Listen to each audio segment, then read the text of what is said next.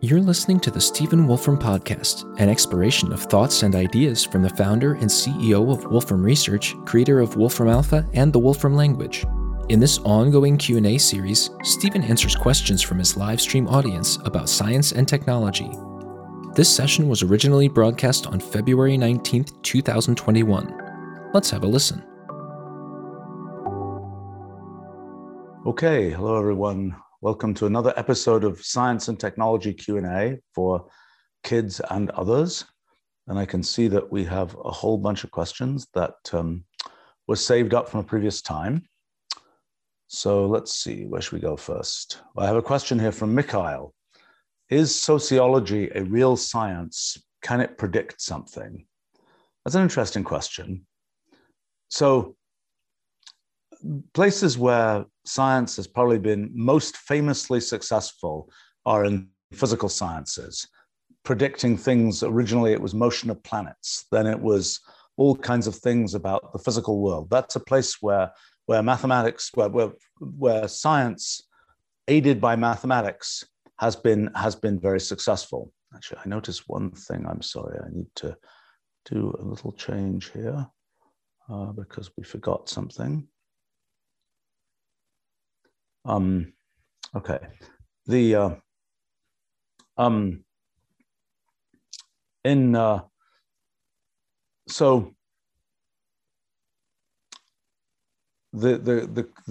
question is, what about doing science where the entities you're dealing with aren't planets or atoms, they're people, and one's trying to deal with understanding what happens in kind of the social world and so on?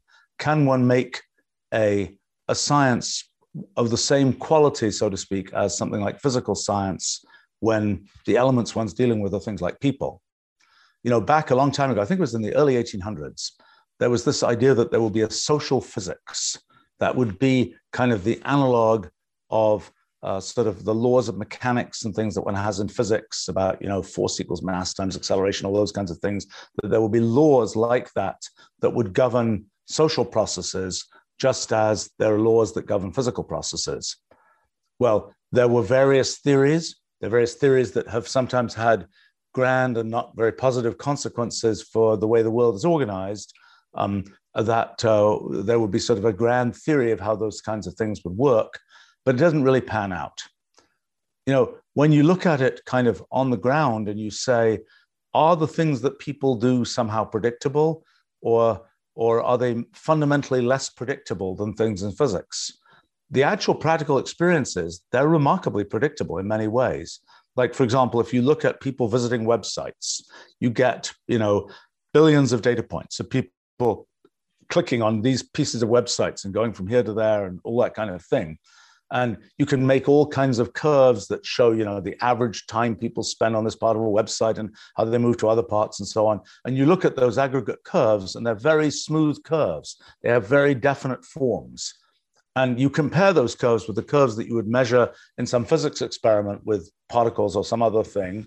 And actually, those curves often look much scratchier than the curves you get from looking at how humans behave when they're visiting websites and so on. So that kind of makes one think, gosh, there should be some kind of analog of a social physics or something that will tell one things about sort of the general principles for the operation of what humans do, either individually or collectively. But and there are some sort of rules of thumb that are known, but we don't really have the same kind of framework that we have for something like physics in understanding those types of things. I mean, I suppose an area that is sort of in the middle of these kinds of things is economics, where there's sort of a question of what is the role of economics as a science-like thing.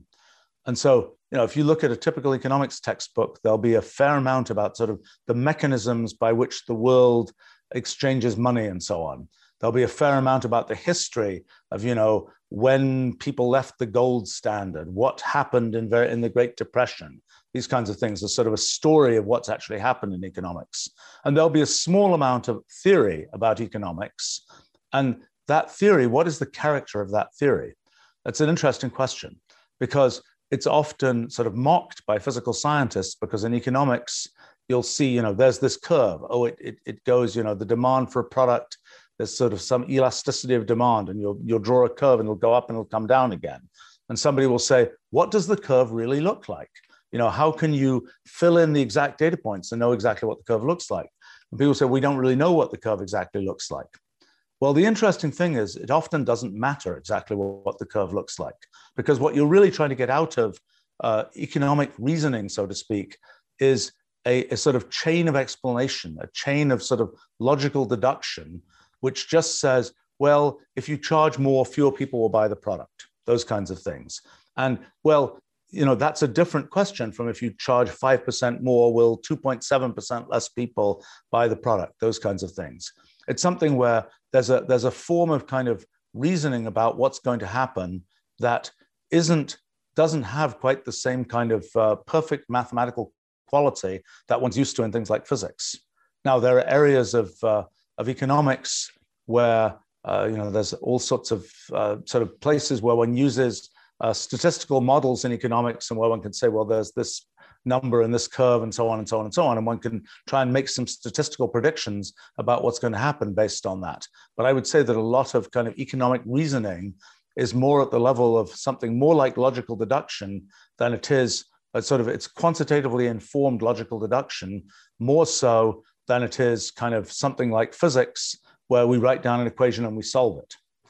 Now, it's an interesting question when you look at a textbook of sort of fancy mathematical style economics, and it has all kinds of equations, and there are all kinds of solutions to things, and it's all sorts of complicated things are going on. And you say, what really is this? Is it something that is like an axiomatic theory, like in some area of mathematics, where we say, assume that consumers have the property that if things cost more, they buy less of them. Assume that consumers have this kind of rational behavior property.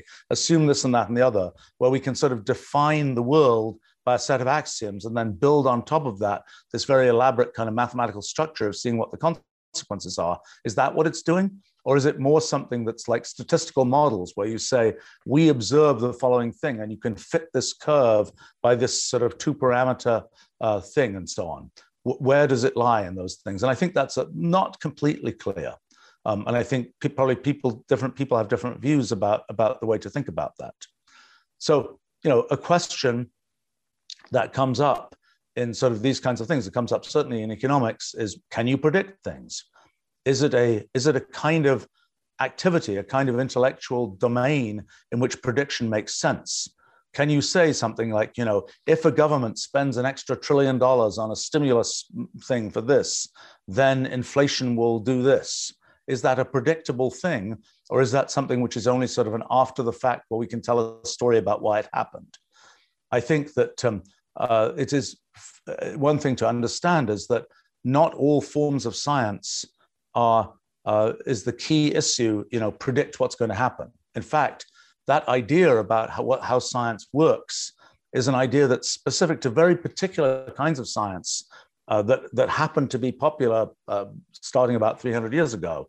I mean, so if we look at different kinds of science and what sciences have predictions versus what sciences work in different ways, it's sort of interesting. I mean, in physics, the big thing was an early thing was, predict where this comet is going to be, predict where this planet is going to be. We write down an equation, we solve the equation, we can figure out, oh, this is where the thing's going to be.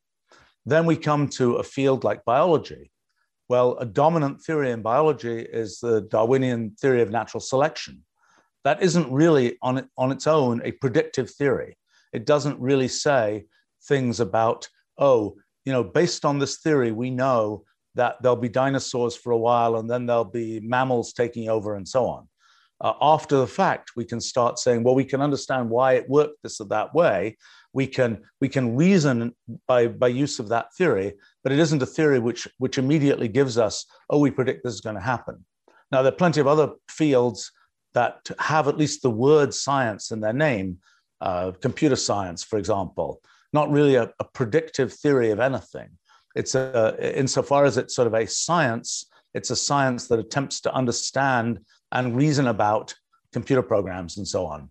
And I think that the idea that sort of science is all about, you make a prediction for what's going to happen, That's a very specific type of science.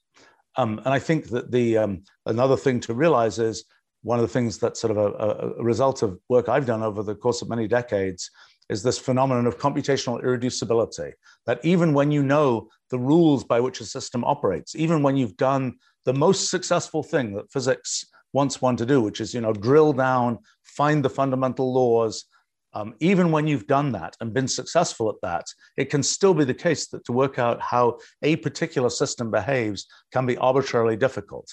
If it takes the system, a billion steps to figure out what it's going to do, you might have no faster way to work it out than follow those billion steps.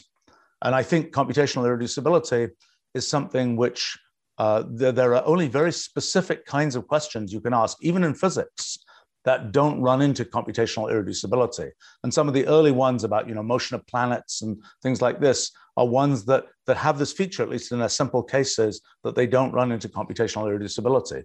When it comes to questions in, let's say, biology, when it comes to questions even about properties of molecules, things like that, one can quickly run into computational irreducibility, at which point it's like, well, yes, you can run the computer simulation and just figure out sort of step by step how the system works. But in terms of having a big sort of theory where you can say, I'm going to sort of put a small amount in and then jump ahead and predict what's going to happen, you're not going to be able to have that.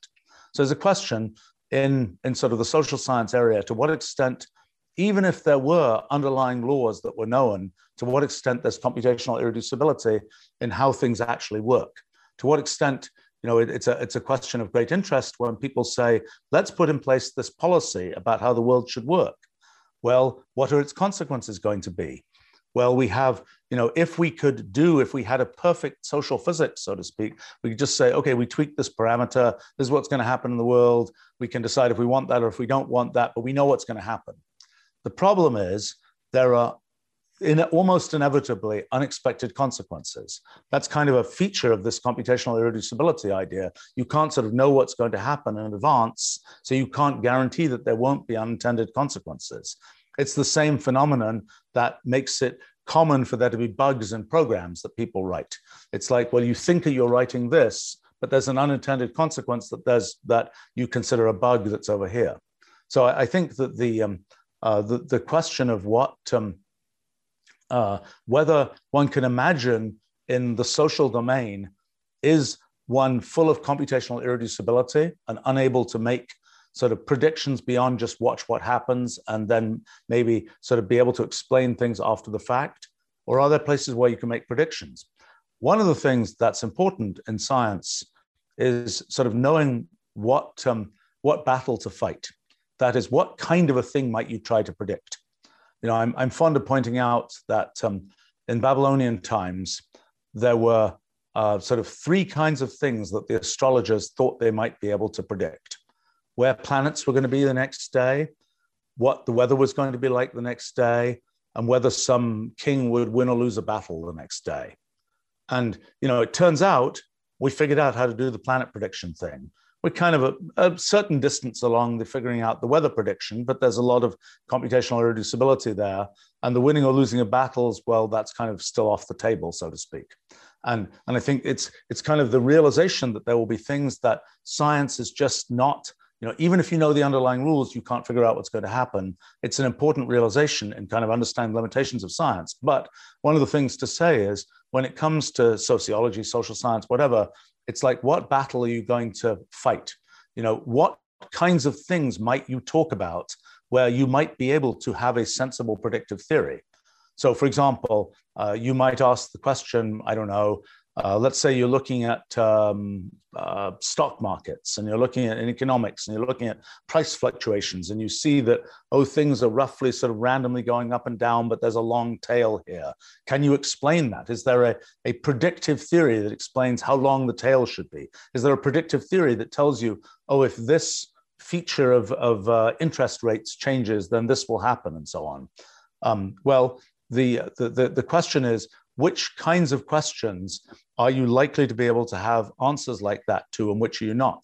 So my guess is that there are a class of questions to which there will be kind of traditional science-like predictive answers. And maybe we know a few of them, but there are probably a lot more. And there are also ones where it's just not going to work.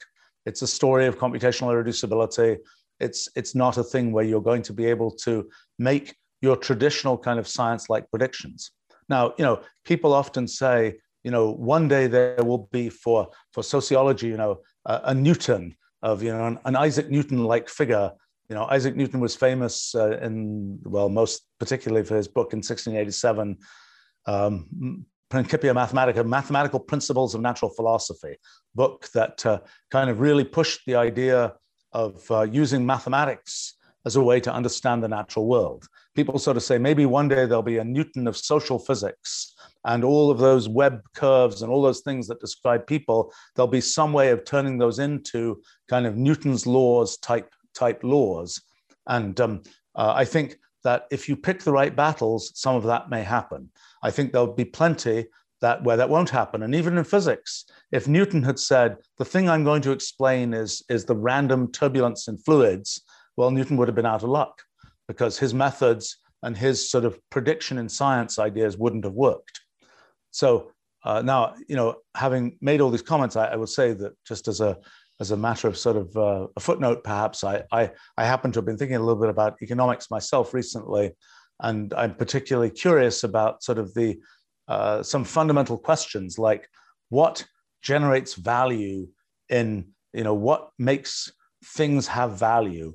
And I kind of have a suspicion that there may be some very definite scientific things that can be said about that revolve around computational irreducibility and so on, that are not things where you're going to be able to say, and I predict the answer will be 7.4, and these kinds of numerical, quantitative, mathematical things, but where you will be able to understand this is why things work this way, and you'll be able to reason in somewhat different form about what kinds of things can happen. So that was a very long answer to that. Okay, let me see. Other kinds of questions here. Well, all right, another rather philosophical one from Gisnoesis. Should we use inductive reasoning in science? That's sort of related to some of the things I was talking about. So first of all, let me explain what inductive reasoning is. So if you're doing something like mathematics, you can say 2 plus 2, we know the definition of 2, we know the definition of plus, we can say 2 plus 2 is 4. No doubt about it. It's just based on definitions of 2s and pluses and things like that. But if we say I don't know, a star that has been of the size of the sun is going to turn into a white dwarf, or if we say something about how objects that are, if we throw a ball, it's going to follow this kind of trajectory. Those are not things that we can, in the usual way of thinking about physics, at least, that we can just say, by the definition of what we're talking about, by the definition of throwing a ball and so on, we know it's going to follow a parabola. To know it's going to follow a parabola, we have to actually observe how the world is actually built. It's not something that is inevitable just from the definition of terms, or sort of a purely logical deduction. It's something where we have to deduce from the world what's going to happen. We have to throw balls a bunch of times and notice they all follow parabolas, and then say, okay, there's a general law that says that in the world, parabolas are followed when you throw balls.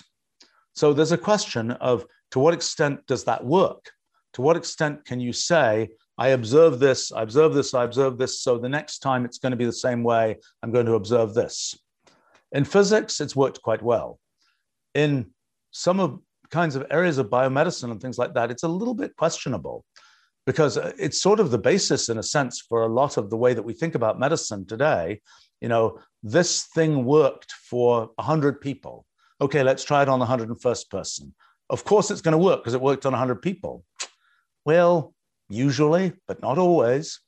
That's one in X number of people will have this bizarre reaction to this particular drug or some such other thing. Inductive inference, this kind of scientific induction didn't really work. The fact that we saw something work a bunch of times, we tried it again, and by golly, it didn't work the way that it worked before. Now, can we do any better? Probably not. Why didn't it work that 101st time? Well, because that particular person had a different genetic makeup, or they had a different, they eat many carrots every day, and nobody else in the study ate lots of carrots, and the drug reacts with with beta carotene, or who knows what. I mean, all kinds of different details can be there. I think that one of the questions is, when you do an experiment in science, to what extent can you really control the parameters of your experiment? In physics, we tend to be able to do reasonably well in many experiments. We tend to be able to say, we've got this isolated system, it's going to work exactly this way. When we do experiments in biology, it's much more difficult to do that. I mean, we can breed our mice to be, exactly the same genetics of mice, and they've been raised in exactly the same way, and they're in this mouse colony, and maybe there's some repeatability in how the mice behave. But when it comes to people, for example, we've all had different histories and done different things, and all those kinds of things, and it's not going to be sort of you don't have such a controlled setting for doing experiments. And so that means that this idea that just because it worked once, it's going to work again, doesn't necessarily work. Now, is there anything better one can do? Not really. That's the best way we know to sort of infer things from the world, is just look at what the world is like and say it's going to be more of the same. That's typically the best thing we can do. Now, sometimes we can drill down and we can say, this is what the world looks like in these cases. But actually, what we know is really going on is this thing underneath. And when we've got the new thing to look at, we can say, let's look at the things going on underneath and see how those work. And then maybe we can predict a different thing here. Now, so in other words, there are fields of science.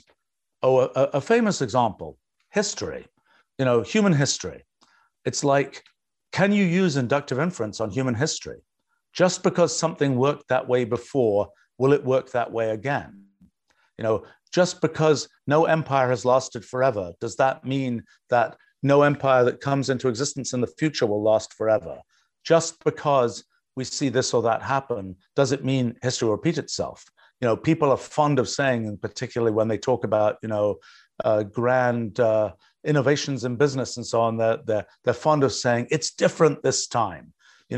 What the stock market is going to go up, and it's going to keep going up forever. It's different this time.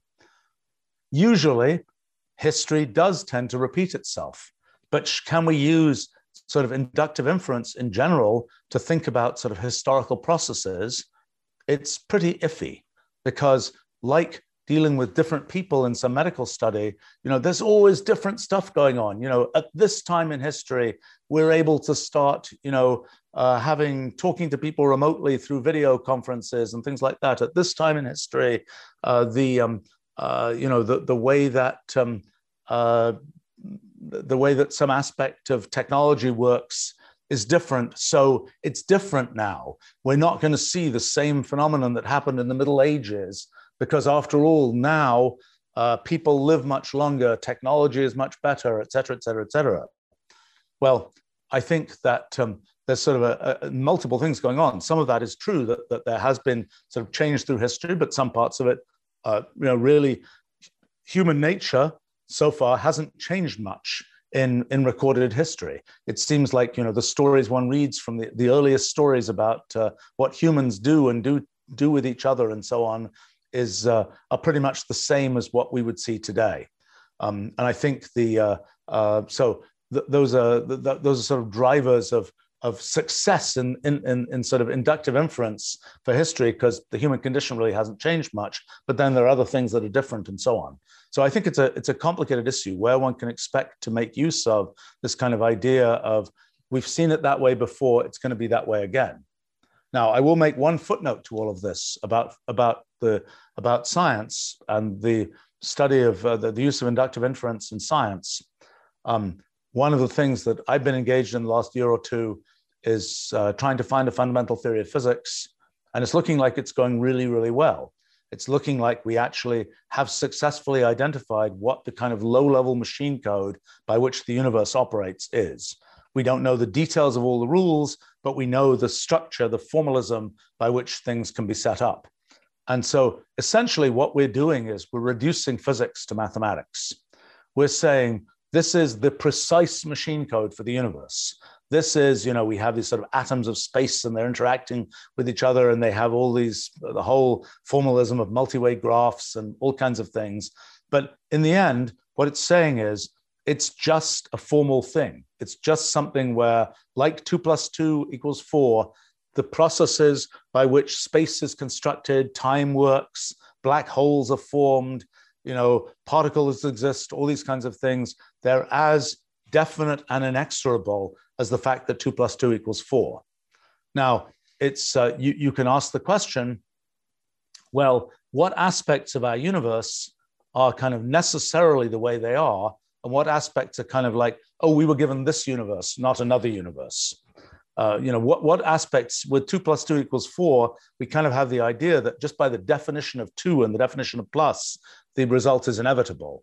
To what extent is it the case that when it comes to our universe, we can say the same thing, that things are inevitable about our universe?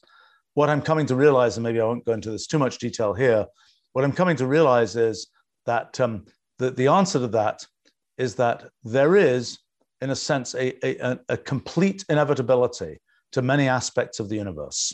And there is, in fact, only one universe. And it is the way it is, and it has to be that way, and there's no other possibility.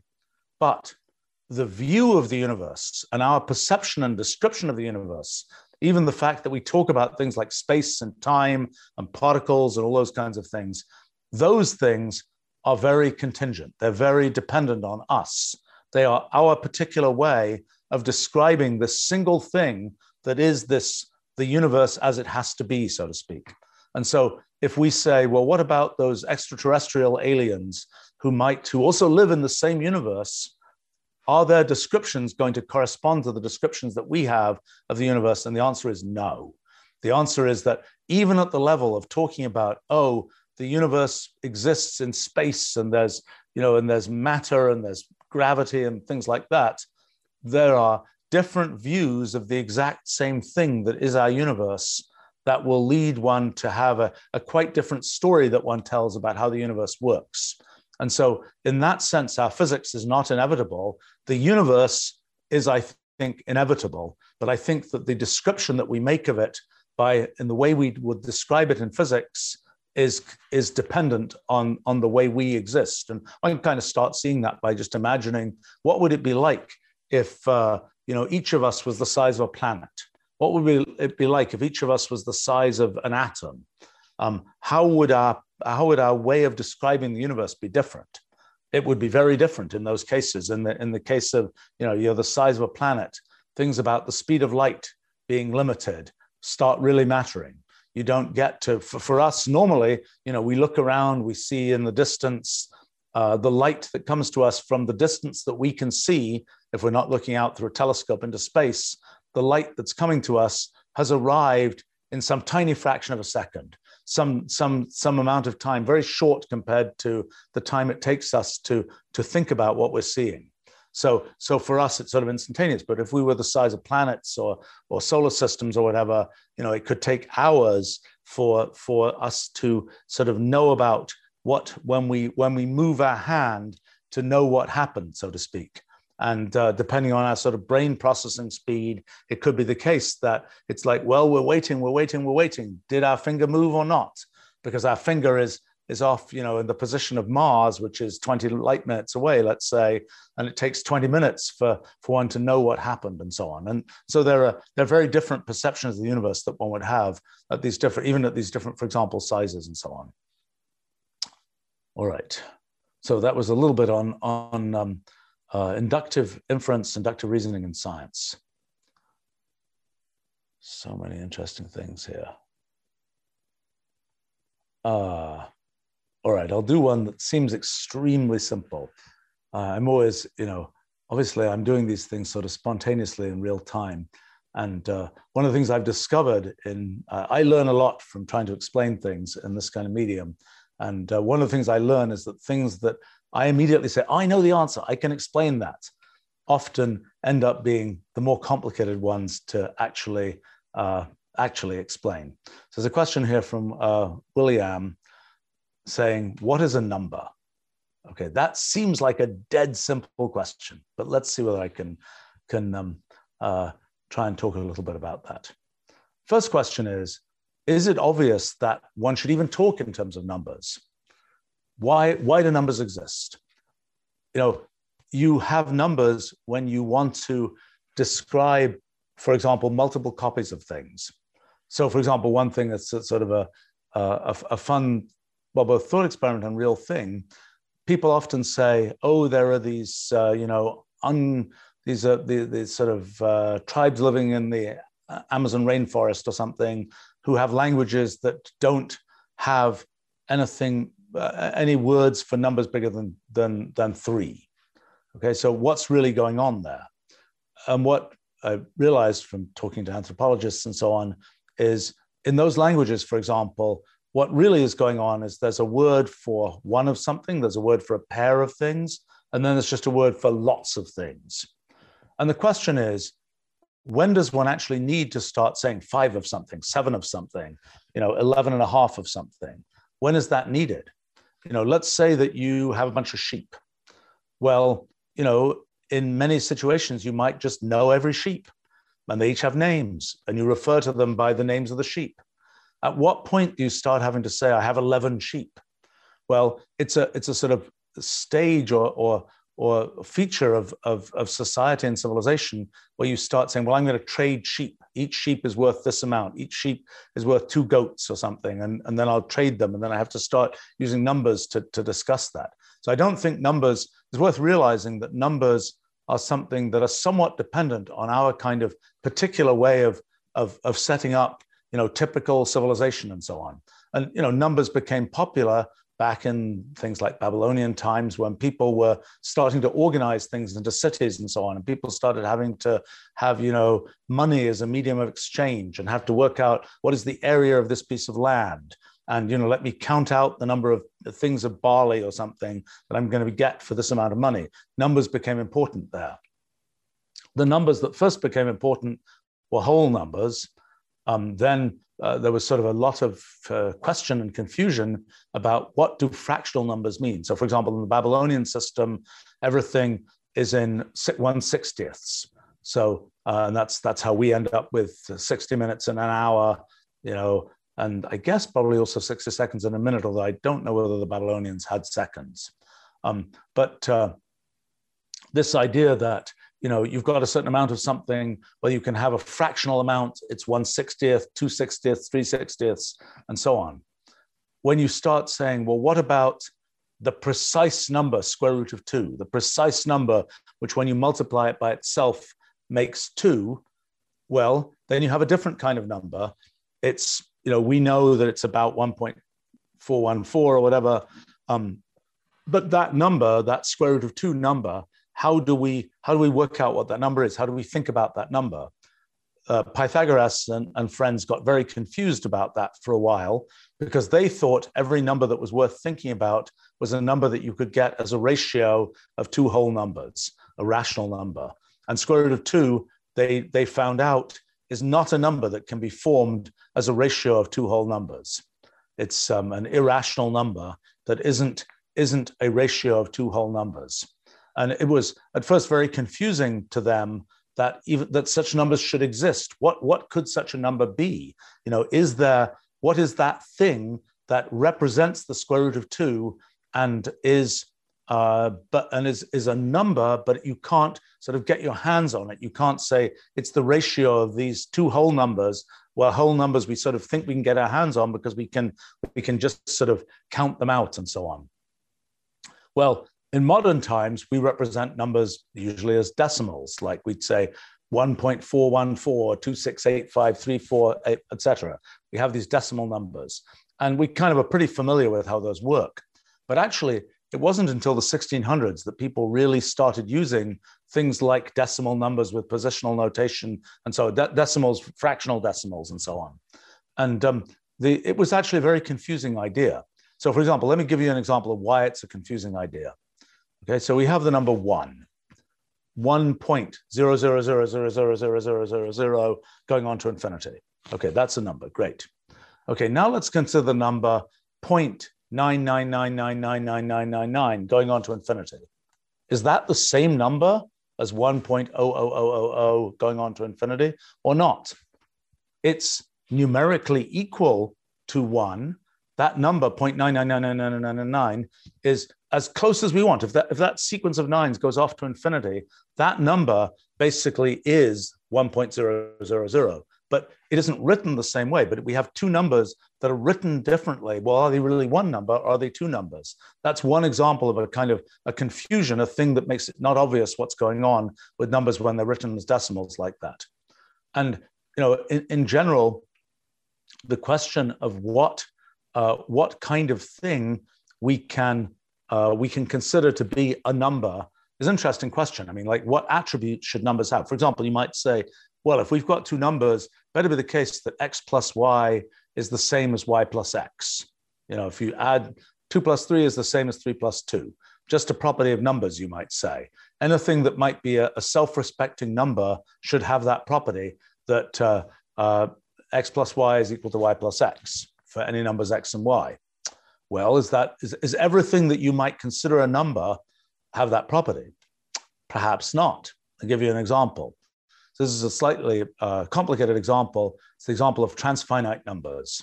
So it was invented by Georg Cantor in, I think, the 1880s. So this is the following idea. So imagine that you count out numbers, 1, 2, 3, 4, 5, and you go on, you keep going forever. You keep counting numbers. Eventually, let's say you've counted forever, you get a number omega. Okay, now you say, but what happens if I go even further? Well, then I get a number omega plus 1. Go even further, omega plus 2. Go even further, omega plus omega. Go even further, omega times omega. And what Cantor realized is that there is a meaningful way in which you can talk about these transfinite numbers, these numbers where the things I'm describing are transfinite ordinals, these numbers where you just keep counting forever, and then you say, well, how do I take that I kept counting forever and add more things to it? Well, one feature of transfinite numbers is that omega plus 1 is equal to omega. You keep counting forever, then you count one more time. Well, it doesn't really matter. You counted one more time. It's the same as just having counted forever, omega. But no, I'm getting this. I'm sorry. That's the wrong way around. That omega plus 1 is not equal to omega. But 1 plus omega, it's like you put down the 1 and then you go on counting forever. And the result of that should be considered as the same as just I went on counting forever. So what that's saying is 1 plus omega is omega, but omega plus 1 is not equal to omega. So it's a case where x plus y is not equal to y plus x. Now you might say, that's not a real number. That's some kind of weird infinite thing. But for many other purposes, it's useful to think about these transfinite numbers as examples of number-like things. Actually, just recently, transfinite numbers have not had a great history of being sort of useful in the real world.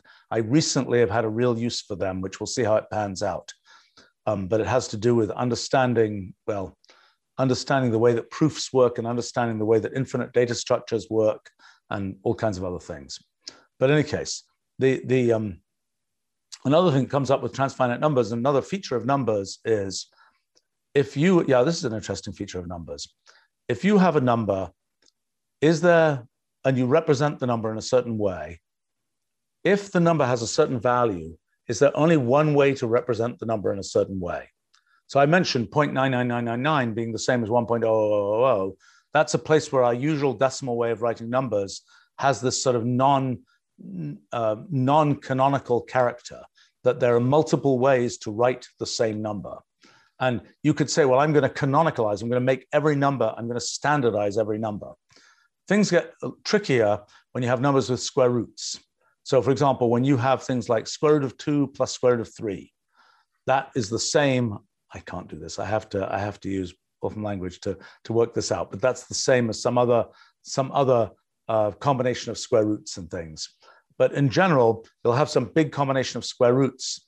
In general, there may be many different ways to write down. You might write square root of 2 over 2, or you might write 1 over square root of 2.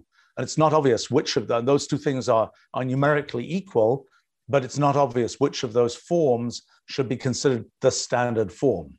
And it turns out there are plenty of situations where there is no obvious canonical form for numbers constructed by these various techniques. So if numbers are made from adding together and multiplying together square roots and things like that, you can end up with that situation. Actually, there is a way of canonicalizing those.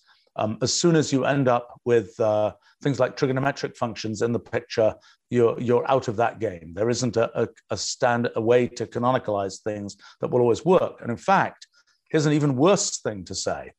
If you've got two numbers and they're written down as, square root of 2 plus pi times e times whatever, you've got some other number written in some other form, and you ask the question, are these numbers equal? Okay, so it could be the case that you can plainly see they're equal. One of them is, pi squared. The other one is pi times pi. Great, those are equal.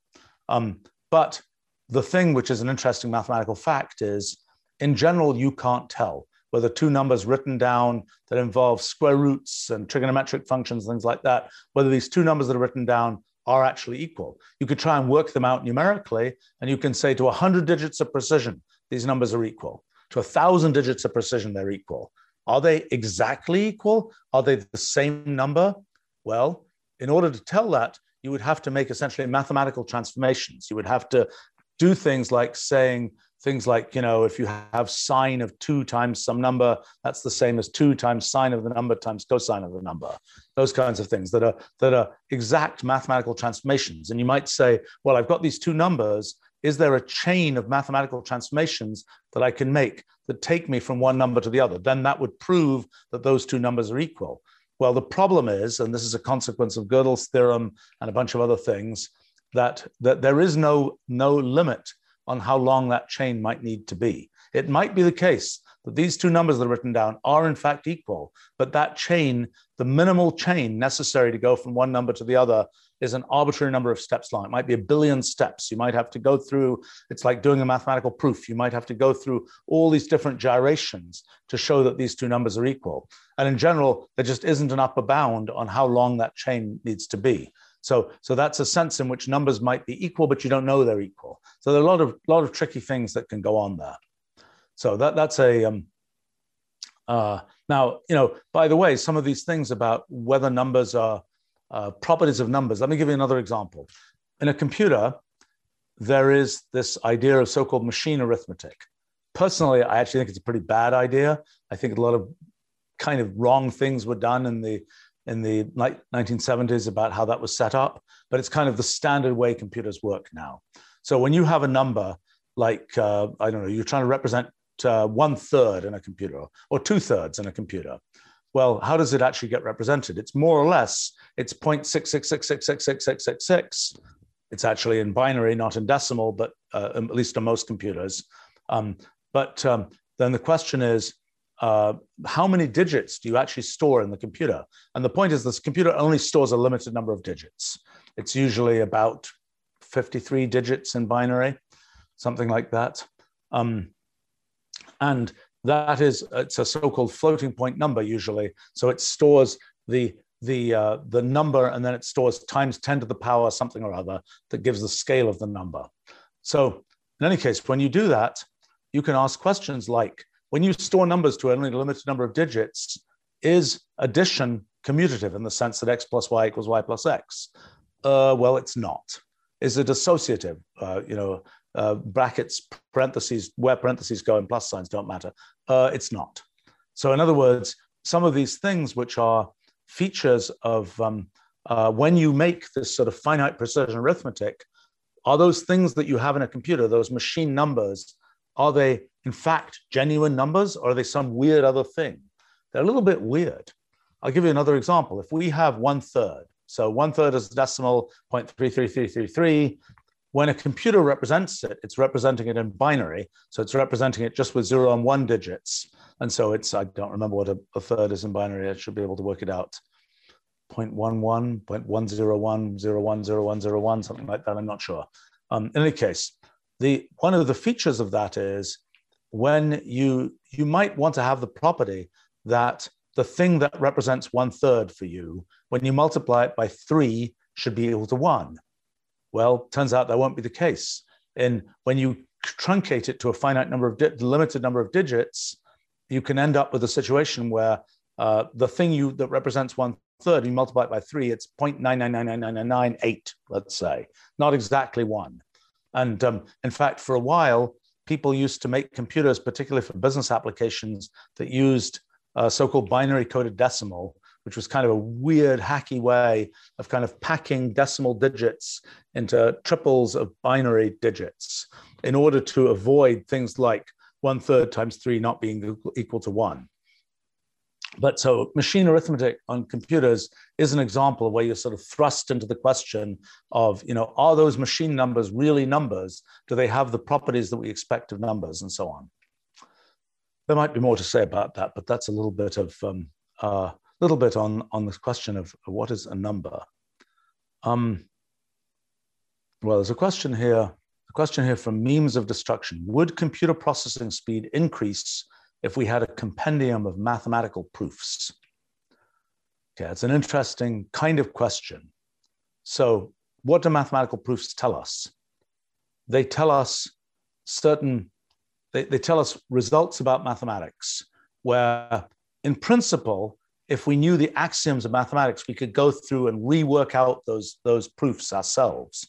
So in other words, if we're told certain facts about arithmetic, let's say, we could in principle go and work out everything we need to know about number theory and this and that and the other. But in practice, it's been centuries that people have been working out all those details of mathematics. And they've been able to say, actually, if we go in this direction, we can get this big, complicated result, which we can write down. And you don't have to repeat all of those steps. Here's the result. Great, be happy.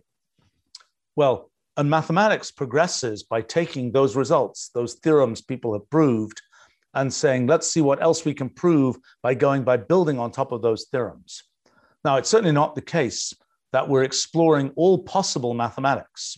We're making these kind of highways of mathematics where we're going from a theorem we can prove to another theorem we can prove, and then that one lets us build another theorem.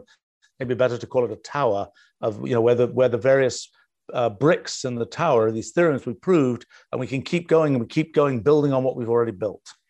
If we say, okay, we actually want to know about this mathematics off in this way different direction, it's like, sorry, you're starting from scratch. You've got to start from the axioms and start proving things step by step. Okay, so there's a similar kind of question for computer programs. So if you write a program, you can, it could be the case that you've written this whole big blob of code. And actually, somebody looking at that blob of code could say, you didn't need that whole blob of code. It's just, x plus 1. That whole blob of code you've written just turns into x plus 1. That would be kind of a theorem about your code that says this whole big thing is just x plus 1. Let me give you an example. Let's say you have a function reverse that reverses the elements in a list. So it turns ABC into CBA. Okay, so if you say reverse of a list, that the result of that will be, you just get back the list you started from. It'll reverse it once, it'll reverse the reverse, that gets back to what you started from. So it's a theorem of programming that reverse of anything is the thing, okay? So you can imagine these kinds of things that are a little bit like mathematical theorems, but they're instead theorems about, they're computational theorems about a programming language, a computational language, whatever.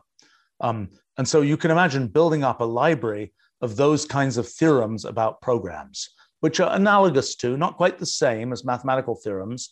The world of mathematical theorems is quite divergent from most of what one will be interested in for computational theorems, but one can build up these kinds of computational theorems.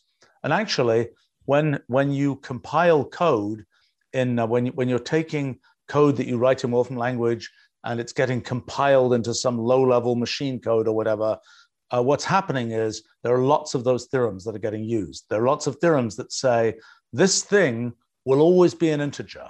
It could never turn into a pair of integers. It will always be an integer. So that means you can always represent it in the computer in this way. And that's a theorem, so to speak. And so what has to happen when you are trying to say, how could you, is it good enough to just use a single integer to represent this whole thing in this computation?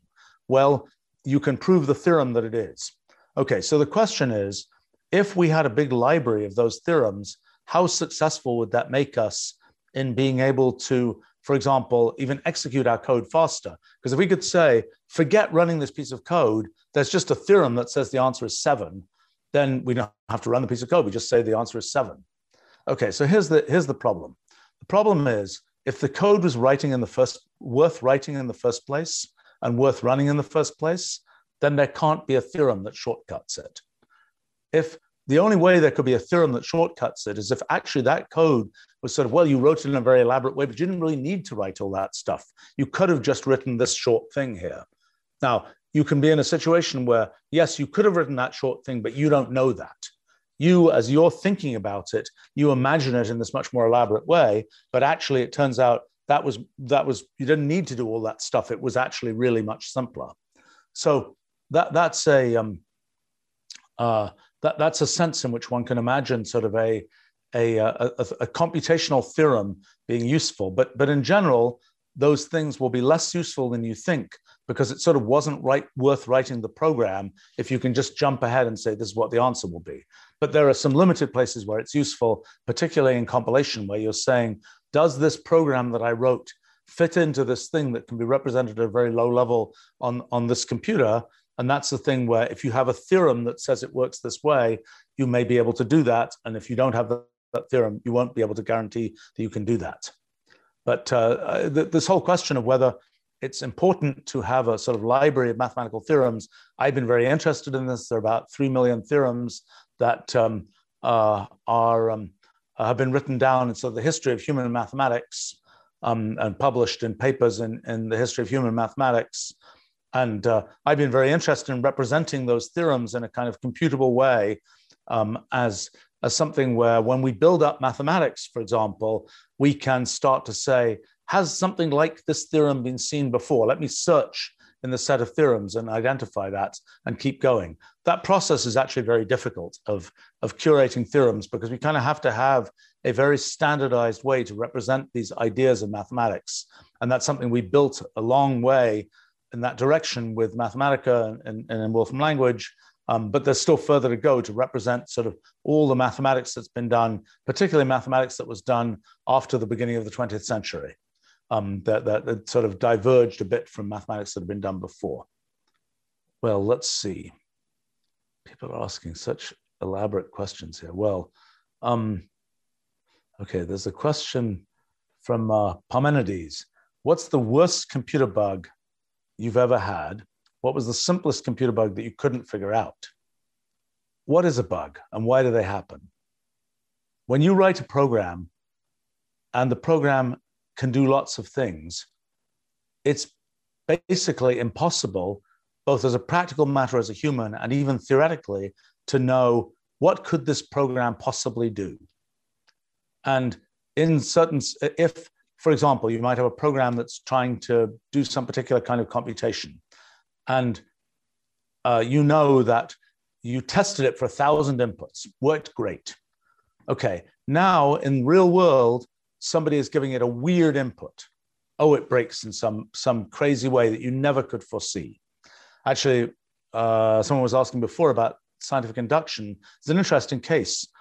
Software and software quality assurance is an interesting case of that. When we build Wolfram language, for example, we do lots of quality assurance. We do lots of testing. And so every time, every day we're building new sort of prototype versions of the language, and every day millions and millions of tests are running on these versions. And we're saying, did the results come back the same as they came back before? If they were correct before, are they still correct? And so on. That's often a very tricky thing to answer, because there'll be details that might be different. This pixel might be in a different place on the screen because something changed about the way the operating system did this or that, yet it's still correct, even though it isn't identical, so to speak, to what was before. But nevertheless, you can say, if the tests work, does it mean that the code is correct? And then you can say, and obviously the answer is no. The sort of scientific induction answer would be, if you ran enough tests, well, then you know how the thing is going to behave, but it isn't true. And that's, in a sense, one essence of bugs is the fact that that isn't always true. Now, you can say people talk about program verification. can you prove the theorem that this program is always going to do the right thing? The problem with that is the definition of do the right thing is usually hard to make.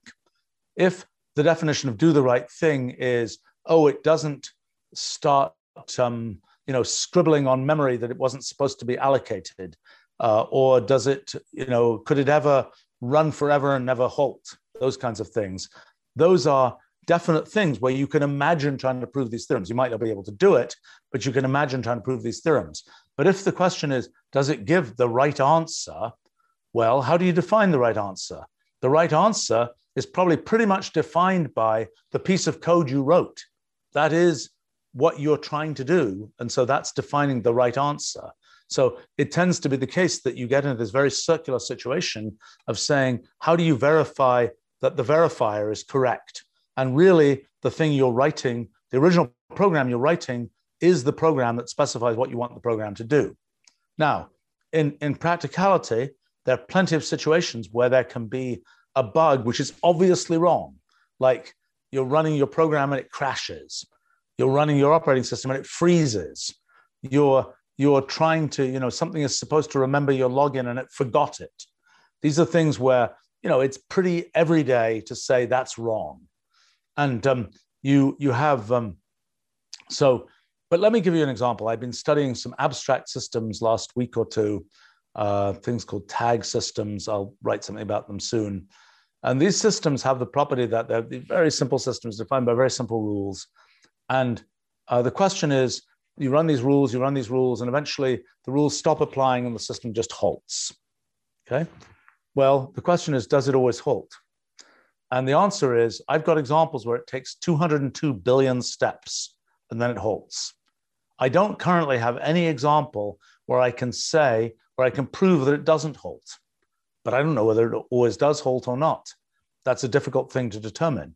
And if I had a program where I'm just going to assume as a programmer, I'm just going to assume it halts, it's like, actually, I don't know that. And there probably is no proof of that. There may even theoretically be no proof of that. There could always be an escapee, a kind of a version of the input where it won't in fact halt.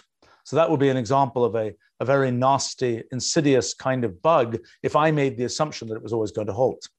But as a practical matter, well, let's see. I mean, when I write code in Wolfram language, which I do every day, I would say that sort of bugs are not as common as they might be, partly because what I tend to do is, because our language is a symbolic language, it means you can take apart any program into its component parts, and those parts can run perfectly well. It's not going to say, if you have a low-level programming language and you take a lump of code out of the middle of a program, you have to build a whole harness to run that piece of code.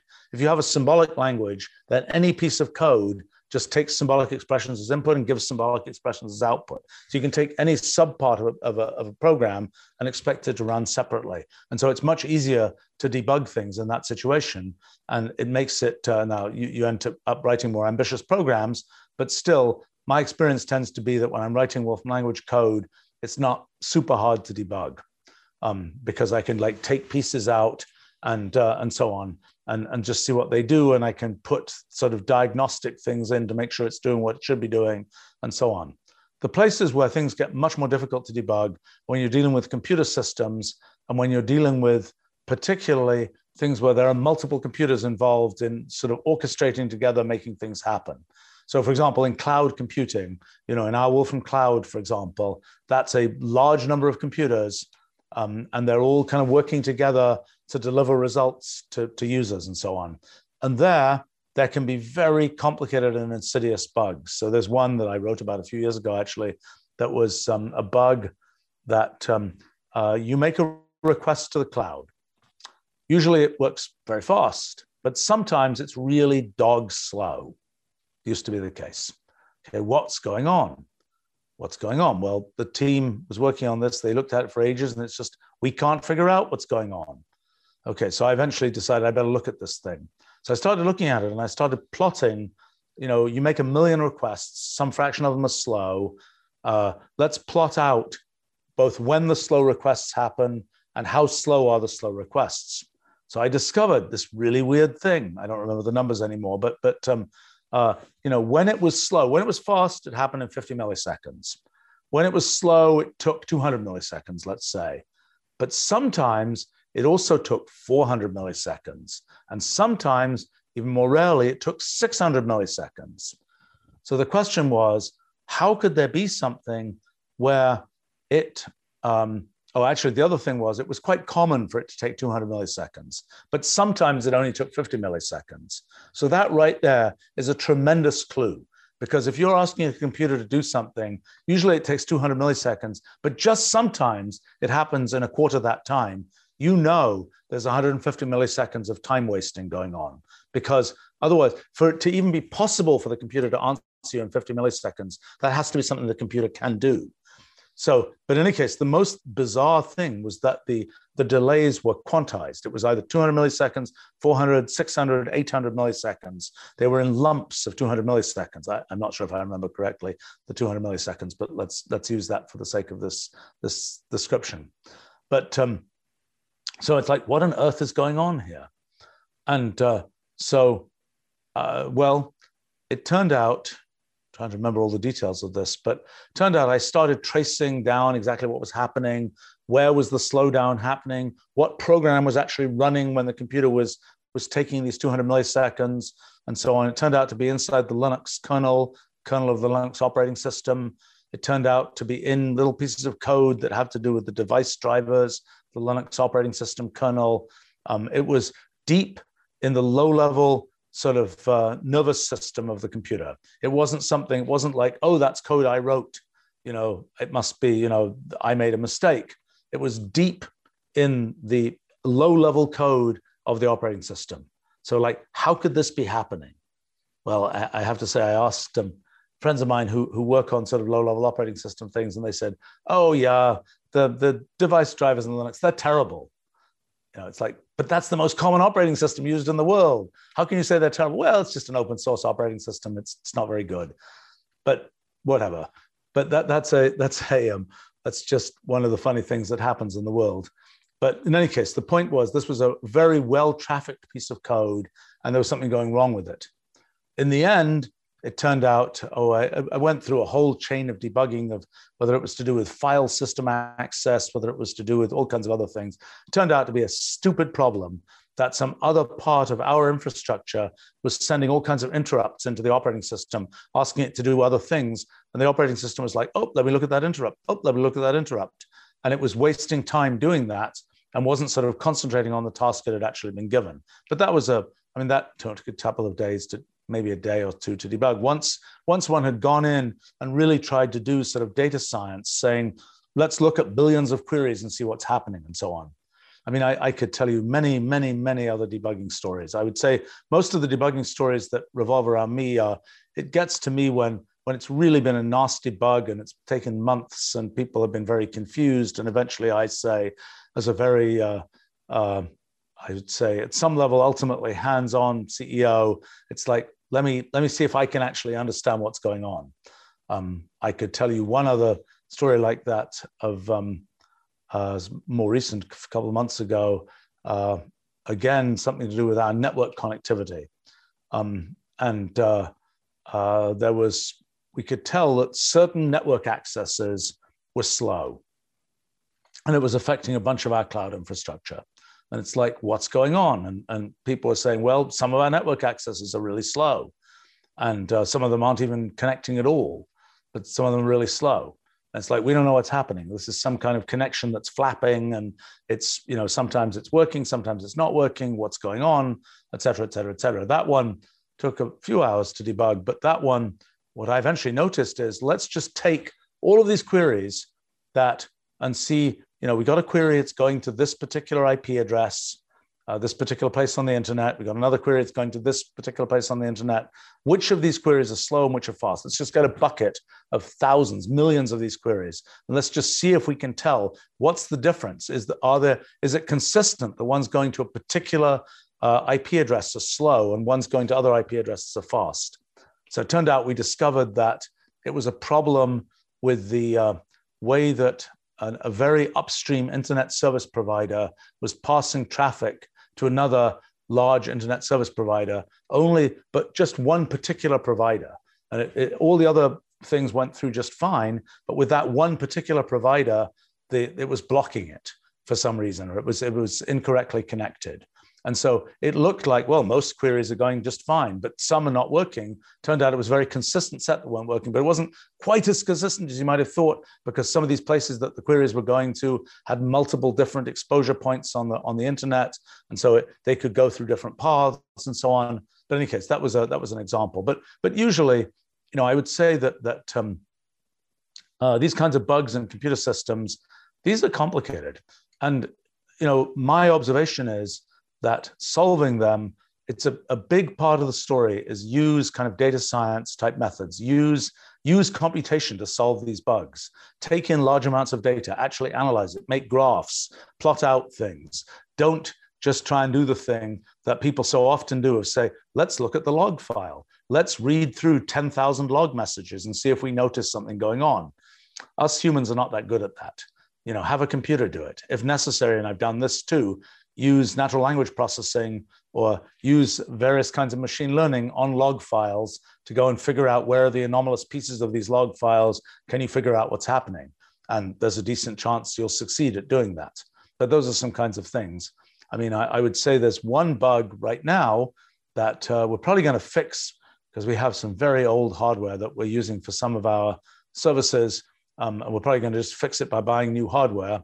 But there's a bug where certain kinds of process restarts are running out of memory, or at least they report that they're running out of memory. But when we look at how much memory they seem to have enough memory. And that's one where I've been telling the team, this is, again, just go look inside the operating system. You can go read the code of the operating system and say, but we don't really want to do that. But look, we can see there are 10 places where this particular message that we are getting can be generated. You might think, if you can read the code of the operating system, just instrument them to see what's happening. It's vastly more complicated than that, unfortunately. And it's not so clear what's going on. But this is a case where it's like, we'd kind of like to debug this, but in the end, it's probably not worth it because we need to buy new hardware anyway, and the new hardware will almost certainly make this problem go away. Another type of problem, I could talk about many of these. So here's an example of a type of issue that's pretty complicated, is let's say you have 1,000 computers and you have zillions of people who are trying to make requests of those computers. Request comes in, you have to say, okay, computer number 217 is free right now. Let's send the request to that computer. Okay, another request comes in, another computer is free. Let's send the request to that computer. Okay, let's say most of the computers are working on something and you want to know, which computer should you queue up a request to which computer should you, if you're sending successive requests to different computers, which ones should you send them to? That's a problem of so-called load balancing. You don't want kind of, it's also relevant if some of these computers are connected to the same memory subsystems, connected to the same networks and so on. You don't want to sort of make this particular set of computers really, really busy while these other ones over here have nothing to do. You want to sort of spread the load over these different computers. So there's a complicated kind of issue of load balancing, of how do you send successive requests to different computers. And so there are different strategies, like least recently used might be a strategy, which is to say, okay, the request that comes in, send it to the computer that was least recently sent a request. Another thing you might do is to say, which computers have finished, which computers are almost finished with the requests that they're running right now, so we can queue up a new request to that computer. Well, the problem with that is, depends on what kind of requests they're dealing with, because maybe those requests, let's say real case for us, are Wolfram Alpha queries. Wolfram Alpha queries, the query might be a really easy one to answer, but it might be really complicated to answer. So it's very hard to know how long that request is actually going to take. So if you get queued up behind some request that's going to take 5 seconds, you're in bad shape because your request is going to be waiting for 5 seconds to be done. So it's kind of a complicated thing to figure out the strategy of how you should do this kind of load balancing, particularly when you have these very variable and very unpredictable amounts of time that will be spent on different requests. And so that's a place where, we've had all kinds of issues in figuring out the optimal way to do load balancing. I'm afraid the main result theoretical load balancing discussions is any fanciness isn't going to help you. Anything you do where you're trying to be very fancy about predicting this and that and the other, in the end, sort of computational irreducibility bites you. And in the end, just the kind of most simple-minded approaches tend to be the most robust. And that's the thing we've actually discovered in practice more often than we might like. Let's see.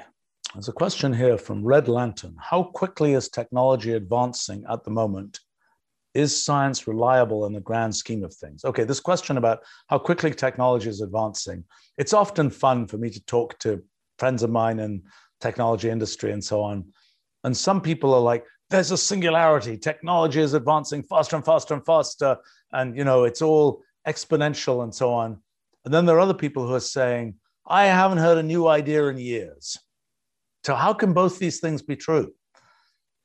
Well, I think one point is that what tends to happen in the advance of technology, as in science, is that some new methodology typically is invented, some new kind of direction is defined. And then a lot of stuff happens in that direction for a certain period of time. Machine learning starts to be real. Okay, for a decade, really interesting things get figured out there. Computer graphics starts to be good. For a decade, really interesting things get figured out. There's lots of visible progress. The idea of social networks gets developed. There's lots of progress there for a certain period of time. The idea of laser printers gets invented. There's lots of progress for a certain period of time. But if you say, given the areas that you already know about, how much progress is there? The answer is, by the time you know about it, and particularly if everybody knows about it, there probably isn't that much progress that's going to happen, because it's kind of something where it's had its 5 or 10 years of sort of rapid progress from this sort of methodological advance. And so you it ends up seeming like, if you say, let me take this set of things that I already know kind of what they are, and then say, is there lots of progress in those? Well, the answer might be not really. The progress happens because new things are invented that are things that were quite different from the things you already defined. So a very typical thing is there'll be some domain. The domain will develop to a certain point. So people will say, we really want to, recognize progress in this domain. Let's set up a prize for this particular domain. The best physics, the best, social network, the best whatever. Okay, pretty much, I think it's a fair statement that as soon as there's a prize for something, the most fertile period is probably over. Because as soon as you can bucket it to the point where you say, there's this definite thing and there's stuff happening, and there's incremental progress happening, but the places where it's really going to look dramatic and really exciting and really different, really unexpected, real progress happening are the places where there wasn't a prize set up yet, because nobody even thought that was a thing yet. So I think that what one sees is there's sort of lots of when you define progress in a particular way, then inevitably it tends to slow down. If you're sort of open to progress can be sort of anything, and it may even be a different definition of what we mean by progress, then yes, there's sort of an infinite frontier of possible things to discover and invent, and it looks fast. And I would say that in my, I've been sort of paying attention to technology for probably 50 years now, and and there are things where it's like, wow, this is happening very quickly, and it's like, oh my gosh, I can't believe we're still at this stage. 40 years ago, we were at a stage just only a tiny bit before that. So I think there are particular areas where there will be, no doubt, rapid advances in technology, and others where there won't be. I mean, like, for instance, I don't know, smartphones. There was a period of rapid advance, and then it's like, do I really need a new phone? Do I really need a bigger camera? Laptop computers. Do I really need that extra little twiddle? I don't know. It's not. It doesn't feel like it's dramatic progress. But at the beginning, it was certainly dramatic progress. So I think this is something one can expect to see. And if one's picking a particular domain, the thing may get worked out, and there may be only incremental progress. If one is sort of open to all possibilities, then things will tend to look like there's more and faster progress.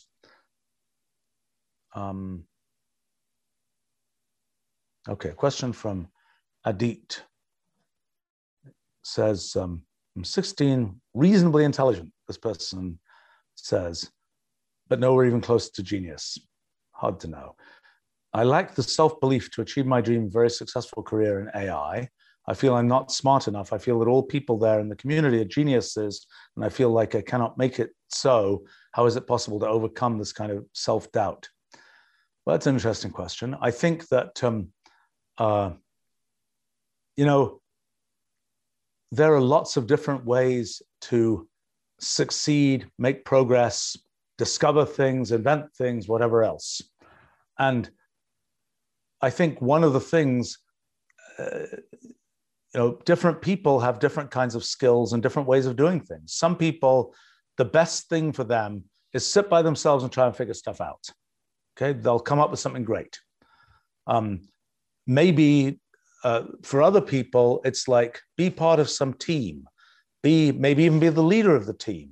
It's like you're not very good at the actual mechanics of making the thing work, but you're pretty good at figuring out what should be done. And then if you can work with other people to actually actualize what you're talking about, then everything works well. I think that sort of part of the first step in doing something where you achieve something you're excited about. And by the way, the kinds of things that different people are excited about may be completely different. And it may be that somebody's, I really want that achievement, is somebody else's, I couldn't care less about that, and vice versa. So, if the achievement you want is to discover something interesting about, let's say, AI, what do you mean by interesting? Do you mean lots of people are going to use it? Do you mean it's going to be something that is going to be intellectual progress that academic papers get written about? Do you mean it's going to be some different kind of thing where that there are different definitions of success? And in terms of what it takes to achieve those different definitions of success, there are also typically many paths to those things. And I think that the number one issue is sort of defining what the objective is. In other words, if you say, I have this great idea and I have this great thing that I want to achieve, then it's like, okay, how do you take the steps to achieve that? But even just this act of saying, I've got this great thing I want to achieve and defining that thing, that's a very important step. And if you can do that, you're already kind of way ahead, because just knowing, well, if I do this, I do this, I do this, then I'm going to make a great discovery or whatever. It's just not really the way that, there's not sort of a procedure. There's not a kind of set sequence of steps that people take to get to the point where they can do something sort of unexpected and something that they consider to be an exciting achievement. So I think I would tend to feel that, also there's this question of, you mentioned that sort of everybody in the community around you seems to be sort of a genius, and how do you fit into this?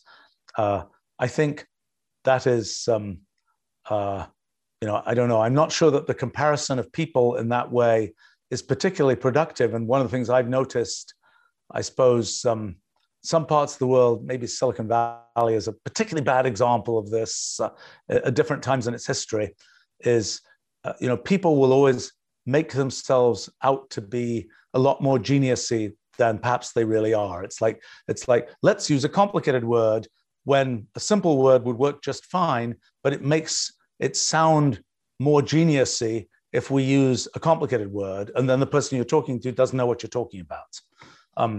And sometimes that's usually, in my observation, usually, but not always, a bad sign. I mean, there are people where you talk to them and they only talk in very complicated words, and it's like blah, blah, blah, blah, blah. And it's like, how can this be something real and interesting? And you pick it apart and you realize this person is pretty bad at explaining things, but what they're saying is really very interesting. And that can happen. But it's I think, it's not just because there are fancy words used doesn't mean that the thing being talked about is fancier, so to speak. And just because there are simple words being used doesn't mean that the thing that's being talked about is necessarily sort of mundane and simple. And I think somehow my observation is that since I like to work in a lot of different kinds of fields, I am constantly in this situation of feeling like there are lots of people in this field who are a lot smarter about this field than I am. How can I possibly make progress in this field? Except somehow I managed to do it a whole bunch of times. How can that be? Well, what are some examples of things that happen? One thing is the experts in some particular area, they tend to know, they know exactly what to do. And they're in this path and they're running around and they know what to do because they're experts. But they're not looking at some bigger question, something that maybe comes from outside their field, that suddenly it doesn't work to just make that little sort of micro path. There's suddenly this other thing that you can make progress with.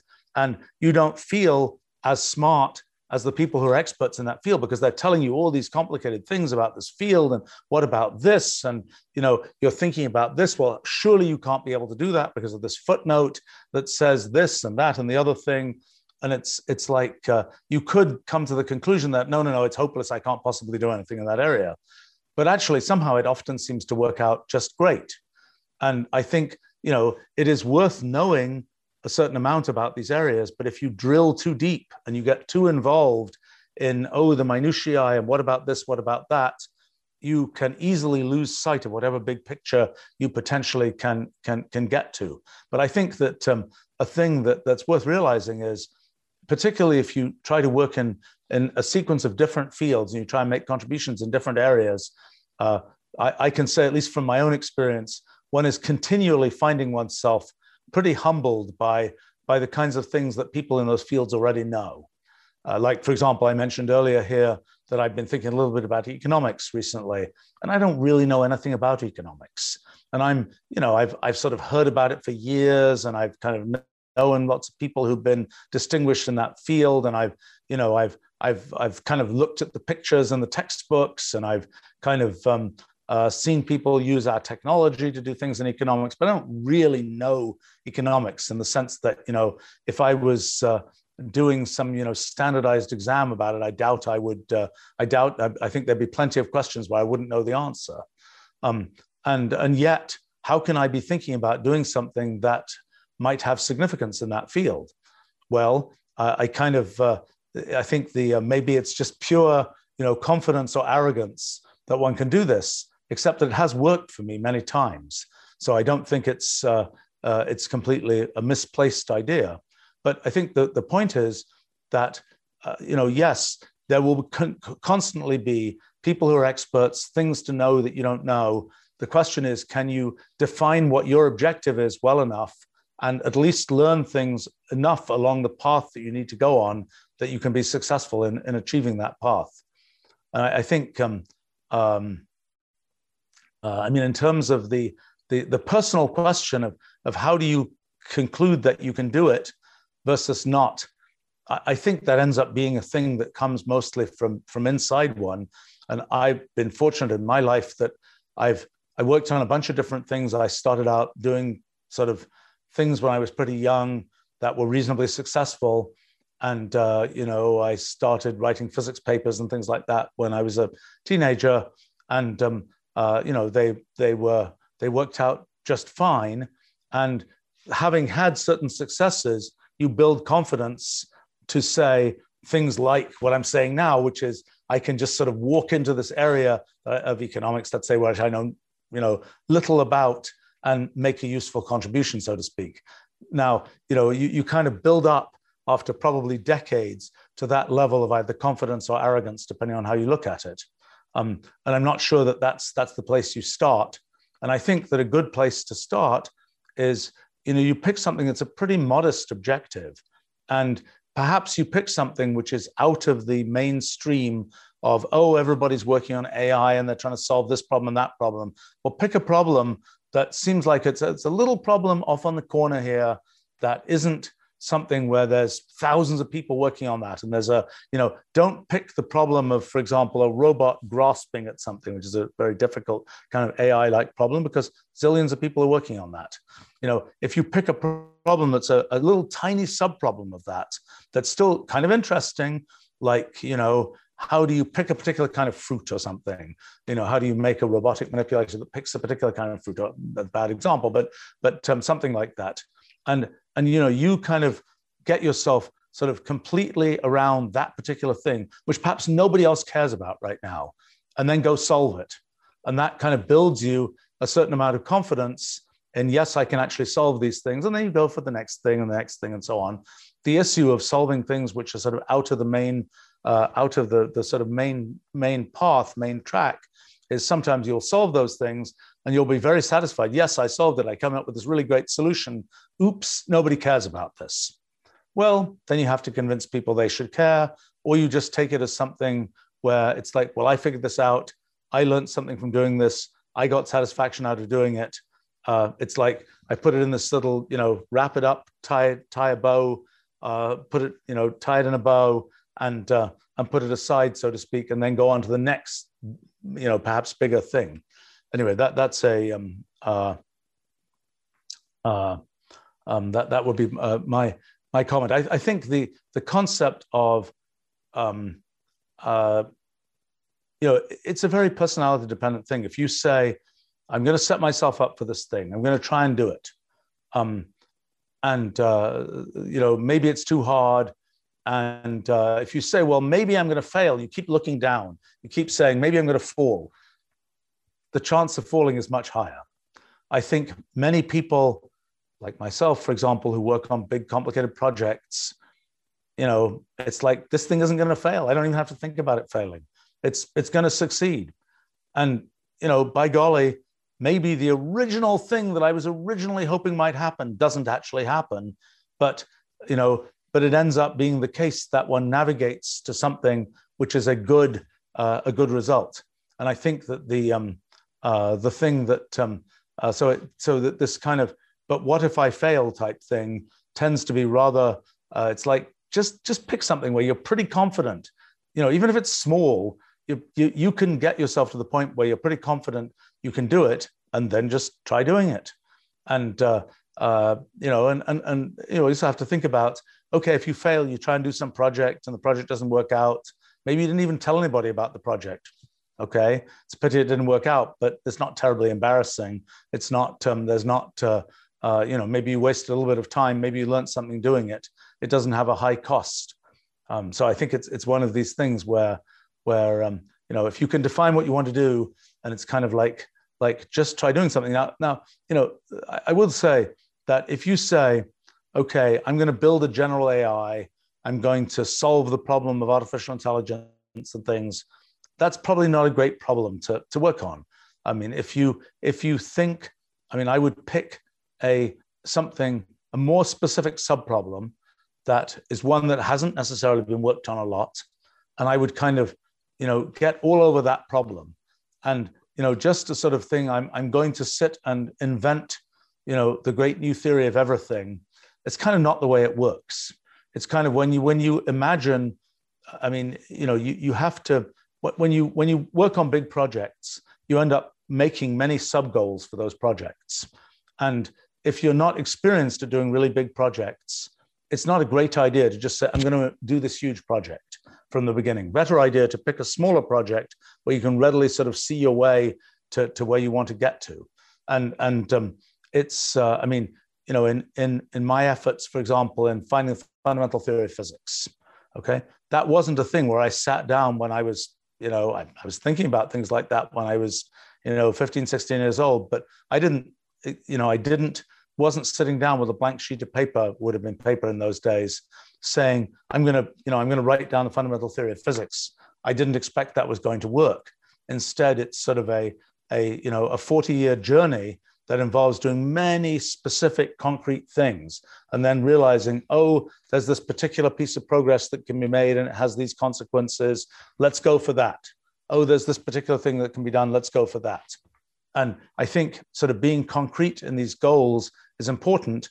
Defining defining the goals, as I say, I think is the most important thing. Figuring out the path by which you get to the goals is typically easier than defining the goals. But don't imagine that the goals should be, solve the general AI problem starting from a blank sheet of paper. That's not the right kind of goal. Pick a goal that is much more honest. And if you're going to make a mistake in picking the goals, make the mistake on being too modest in the goals. Have something that's really, you're like, I know I can do this. It's only going to take me a week. And, I really know, rather than, I don't know how I'm going to do this. I'm just imagining it, so to speak.